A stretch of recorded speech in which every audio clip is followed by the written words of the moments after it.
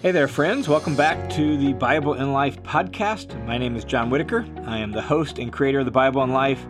And my whole goal behind it, my heart behind the Bible in Life is to provide what I like to call blue jeans theology. And what I mean by that is Bible teaching that is clear and easy to understand in the language of everyday life, that it's rooted in the context and the questions of everyday life, so that you and I can follow Jesus more fully and more faithfully in the midst of our everyday life. So that's what we're about, and so I'm really grateful that you're joining me on this episode. If you tuned in last week, you know that we began kind of just wrestling with some things I myself am thinking through and articulating in maybe some new ways for the sake of a book that I'm co-authoring with a friend. And I just wanted to share some of my thoughts with you kind of live as I'm wrestling with them and thinking through the best way to articulate them, and really looking for some feedback too on things that you find challenging or helpful or unclear or anything like that. So please feel free to share your thoughts with me if this material is useful to you in any way or helpful or encouraging or whatever it is. I would love to hear from you on all of that. And so last week we talked about the purpose of government. Do you know what the purpose of government is from the perspective of the Bible? And that it has a very limited view of government, has a very small view of government, and the government is supposed to praise what's good and right and punish what is unjust and wrong or bad. And that's what we talked about last week. This week, I want to really wrestle with a question and how the New Testament forces us to think about this question that I think is just terribly important for us. For those that live in my country, coming into an election year, for you, in whatever country you live in, the question is the same. I'm going to articulate it from my vantage point, but it's the same for wherever you live. Here's the question. Are you an American who happens to be a Christian, or are you a Christian who happens to live in America? In other words, what's your core identity that shapes your beliefs, your values, and your practices? Like what really is it that shapes the driving culture of your family life and of the way you use your resources and of your mission and ambitions of your life, the character of your life? What is the core identity that shapes the beliefs, values, and practices of your life? In my case, and for those living in the United States, right, is being a citizen of the United States of America, is that your core identity? Or whatever country you live in, Canada, the UK, South Africa, Australia, is it being a citizen of that country that really shapes your beliefs, values, and practices? Or is it your allegiance to King Jesus? And there was a long period of time in the United States of America and really in the Western civilization in total where the values and the practices of the West overlap significantly with the values of Christ's kingdom. They overlapped in large ways. And that meant that the direct and explicit challenges to our allegiance to King Jesus were fewer and farther between. And one of the unintended effects of that, it seems to me, was that lulled us into thinking there was less urgency to think through what is the exact nature of our status as God's people in relation to the society we find ourselves in. Like, what really is supposed to be our relationship there? What really is our place and our role in our country, in our community, in a relationship to political engagement and all of that? So when it came to cultural and political engagement, we really hadn't clarified exactly how our deepest allegiance was supposed to play out and what our highest responsibilities were actually supposed to be. And so now that overlap is shrinking and the direct challenges to the teaching of the Bible and to Christian faith are becoming more and more frequent and more pronounced, well, now we're kind of struggling with, okay, wait, how does this work? And there's this sense of urgency. There's even some fear and some anxiety about all of that. And the fact is the early Christians did not have that luxury. The early church just kind of emerged in a world that was deeply different from and in a lot of ways opposed to the values and the beliefs and the practices of the church. And so they had to think this through right from the get-go. And so the New Testament documents are very helpful for us in seeing how they understood that, and then for us to meditate on and reflect on and let that shape how we view ourselves. And one of the documents that's really helpful is the letter of 1 Peter. In fact, in a lot of ways, and I've told this to a number of people over the last couple of years, that I feel like 1 Peter is a letter for our time.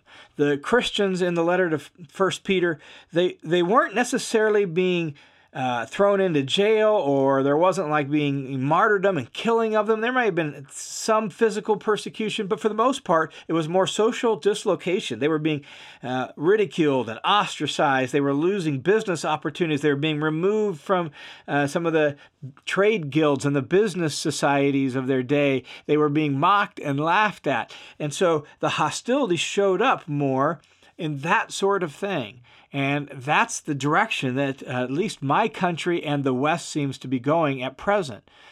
And Peter regularly communicated the idea that followers of Jesus were like foreigners in their own land, that there was an out-of-placeness, there was a cultural misfitness, if you will, because they're now part of God's kingdom in Christ, and thus their values and their beliefs are shaped by King Jesus, and so in many ways they don't match up with the beliefs and the values of the very city or country in which they were living in. And the same is true today, that many of the beliefs and values that we possess as followers of Jesus just don't line up or match up very well with the beliefs of our city, our country.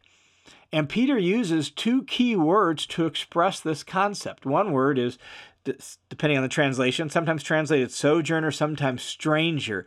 It's a word that focuses on staying for a while as a temporary resident in an unfamiliar or foreign kind of place, a strange sort of place, a place where you don't fully belong.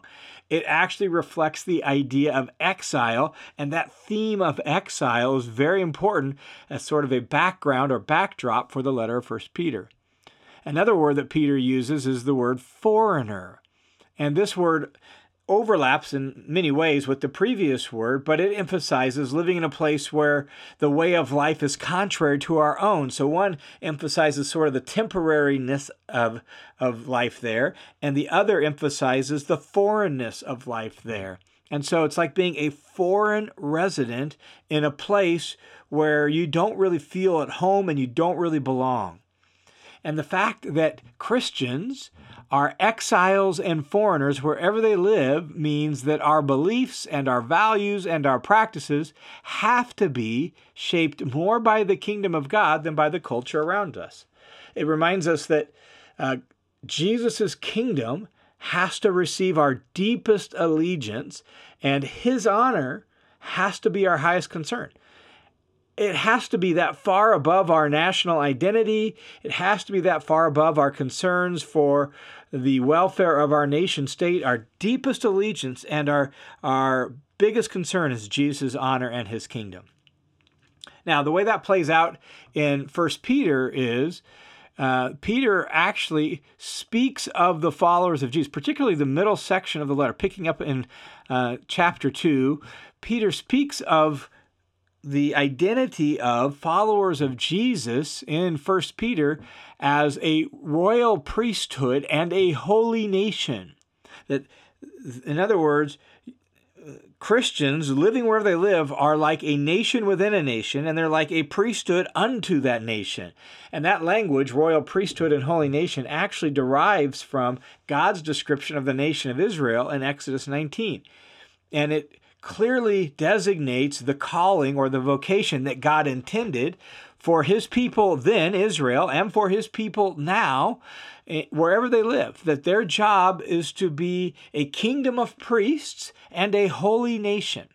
So that means we, as followers of Jesus, we Christians, are a royal priesthood. What priests do is this. Priests represent people to God, and they bring God to the people. That's how they work. They stand between, and they are this mediator between God and people. So as exiles and foreigners living wherever we do, we stand between the God of heaven, the living God, and the world, and we represent God to the world, and we bring the world to God. That's what our vocation is. Also, Peter calls us a holy nation. Well, what does that mean? Well, holiness communicates difference. The basic idea of the word holiness is to be different, set apart, other than. And so we're distinct in our way of life. Like I said, we're like a nation within a nation, displaying the culture of God's kingdom to the world around us. Think about that. Our role, our calling is to be like a city within a city, displaying a different culture, a new culture, the culture of God's kingdom with His values and His virtues and His beliefs guiding and animating what we do. And Peter therefore goes on in 1 Peter chapter 2 to say that the goal of being a kingdom of priests and a holy nation is this. It's to proclaim the excellencies of Him who has called us out of darkness and into His marvelous light. That's what we're supposed to be about. Like, we are supposed to shine the light of God's excellencies, His majesty, His goodness, His love, His wisdom, His beauty to the world around us. How do we do that? Well, Peter's basic way of answering that in 1 Peter is by displaying a way of life that is excellent. He uses the Greek word kalos for it. It means excellent or beautiful or good. That's the idea. Unfortunately, some translations just translate it as right, but right is not the same idea. It's more beautifully good. And so in the community where we live, we're supposed to display a way of life that is beautifully good, that's excellent, that reflects the excellencies and beautiful goodness of God Himself. In fact, when Peter writes that in 1 Peter chapter 2, immediately the first place he applies this principle of living beautifully good lives is to the well-known social institutions of his day. Specifically, the very first place is submitting to the civic authorities. So he talks about that, and that by doing good, he says, by doing good in our community, we're to help silence the talk of foolish people and to show that really God's way of life is actually good for the world and good for society. He also applies it to working as a household servant. He applies it to marriage. And in every case, in these well-known social institutions, Peter points out that displaying a beautifully good way of life, and that by doing good in town, that even to the civic authorities who are foolish, or the master of the house who is unjust, or even if you're married to an unbeliever, that all of that can help draw them to God, or at least silence their foolish talk. And so that's for Peter how we carry out our calling as kingdom of priests and a holy nation, by living a way of life that is distinct and different, that displays the beautiful character of God Himself. The Apostle Paul uses different language and some different imagery, but he communicates a very similar idea that I think is very powerful and very formative for us. He really communicates the idea that we are like an outpost of heaven on earth. In Philippians chapter 3, the Apostle Paul says this. He says, "Our citizenship is in heaven, and we wait for a Savior from there, the Lord Jesus Christ." And when Paul writes this, he's playing off of the well-known civic situation that the Philippian believers were living with. And they were very familiar with it. And so he plays off of that to say, like your situation in Philippi in relationship to Rome, well, the same is true for the church. So let me explain the situation for the Philippians. Because one of the climactic battles of the Roman Civil War had been fought on the plains outside of Philippi, the city had been given the highest honor by the Roman government. The city of Philippi was made a Roman colony and actually given the status of Ius Italicum. That is, even though they were in Macedonia, northern Greece, they were given the honor of being like a little piece of Italy, a little piece of Rome there in northern Greece. That came with all sorts of rights and benefits and privileges. They didn't have to pay as many taxes. They got to dress in Latin or Roman dress. They had special privileges with the emperor. And so here, the citizens of Philippi were like a little colony of Rome in northern Greece, and they were responsible to bring Roman culture and Roman civilization and Roman practices to that region of the world. That was the idea of colonialship in the Roman Empire. Well, Paul, playing off of that, says, you guys, you church there in Philippi, you're like a little colony of heaven in Philippi. And the point of that isn't that so you just are to hang out and huddle together and shelter down and hunker down until finally you can go back to heaven when you die. No, that was never the point of being a Roman colony, and that's not the point then of what Paul means here. What he means is your job is to bring the culture of heaven to earth. That's the idea. Just as the citizens of Rome there in Philippi were to bring the culture of Rome to northern Greece, well, now as a colony of heaven in Philippi, your job is to be an outpost of heaven and to bring the culture of heaven to earth. And that's what the church is in its community and in its country.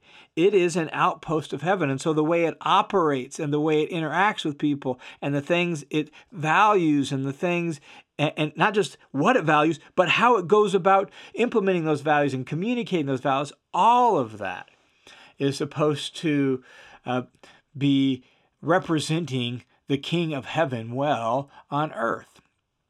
Now, let me just draw out a couple implications then for us as followers of Jesus in the world where we live today. And I'm going to speak in terms of my particular experience in America, United States of America, because we have this election coming up. And so here's one implication to me from what Peter and Paul says. Our expectations ought to be marked by a healthy realism. This is a fallen world. Our country is a fallen country. Our nation is a fallen nation. The rulers and the leaders in our nation are fallen people. Many of them have no allegiance to King Jesus, right? So that means our expectations have to be marked by a healthy realism. And one of the things that means is we have to remember our Savior doesn't come from Washington, D.C. So we can pray and we can actually work for good policies to replace bad ones, but we must not place our hopes in who's in office or a particular party or any of that.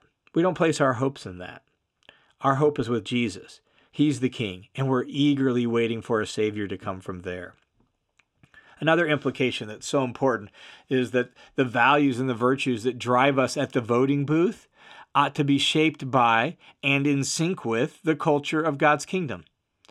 When we vote, we have to vote in line with the beliefs and values and virtues of the culture of heaven. So the problem is we live in a fallen world, and those are intermixed. You're going to get some values and virtues, that are like, oh yeah, that really lines up with it. But then there's a whole bunch of other things that don't. And you're going to get some other ones with this candidate or this party where it's like some line up with it, some don't. And we're going to have to make some judgment calls, but it's got to be the values and the virtues of the kingdom of God that drive us, not our emotions, not our feelings, and not our preferences. Can't be that. It's the kingdom of God. And then the final implication is that the manner in which we, quote unquote, wage political wars, if you will, must not be according to the flesh. I'm thinking of 2 Corinthians 10:3. We don't war according to the flesh. We don't operate that way. We don't use their strategies. We don't use their methods. We don't play by their rules, and we don't play their games. We don't wage political wars according to the flesh. But we wage political wars in line with the character of Christ. I'm thinking of things like the fruit of the Spirit: love, joy, peace, patience, kindness, goodness, gentleness, faithfulness, self-control. I'm thinking of Colossians chapter 3, verses 12 through 17, where gentleness and humility and patience and forgiving one another. It's those kinds of character traits that have to characterize the way we operate, politically speaking. And so when we engage in the political system, when we engage in political conversations, when we go through an election year, the things we post on social media, the kind of conversations we have and how we conduct ourselves, they have to be full of the Spirit of God and the character of Christ. We have to, in those moments, display the beauty and the excellency of God's kingdom to the world around us and not get so caught up in the political culture wars that we drag the name of Jesus through the mud by the way we act. And unfortunately, we have often done that as followers of Jesus. And so my hope, my appeal, even by reflecting on some of this with you, and our hope and our appeal and putting together this book that my friend Daniel and I are working on, is to say we can do better. We can do better. We can embody the kingdom of God both in what we value and in how we go about engaging with the political system. And so my encouragement to you as I reflect on this material this week is think of yourself as an exile and a foreigner.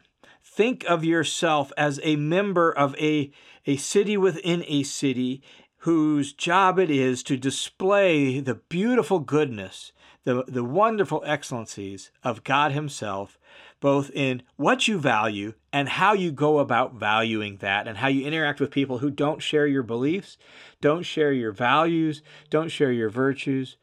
Conduct yourself in a manner that's worthy of being a citizen of God's kingdom here in the community wherever you live. All right, thanks for tuning into this episode of the Bible in Life podcast. Grateful that you could join me here. Bible in Life is made possible by the generous support of dozens and dozens of people just like you. So thanks a ton for your support. And you can join the team of supporters by going to johnwhittaker.net, clicking the Give button. It'll redirect you to a page through World Family Mission where you can set up a one-time or a recurring monthly donation. Thanks a ton for your support.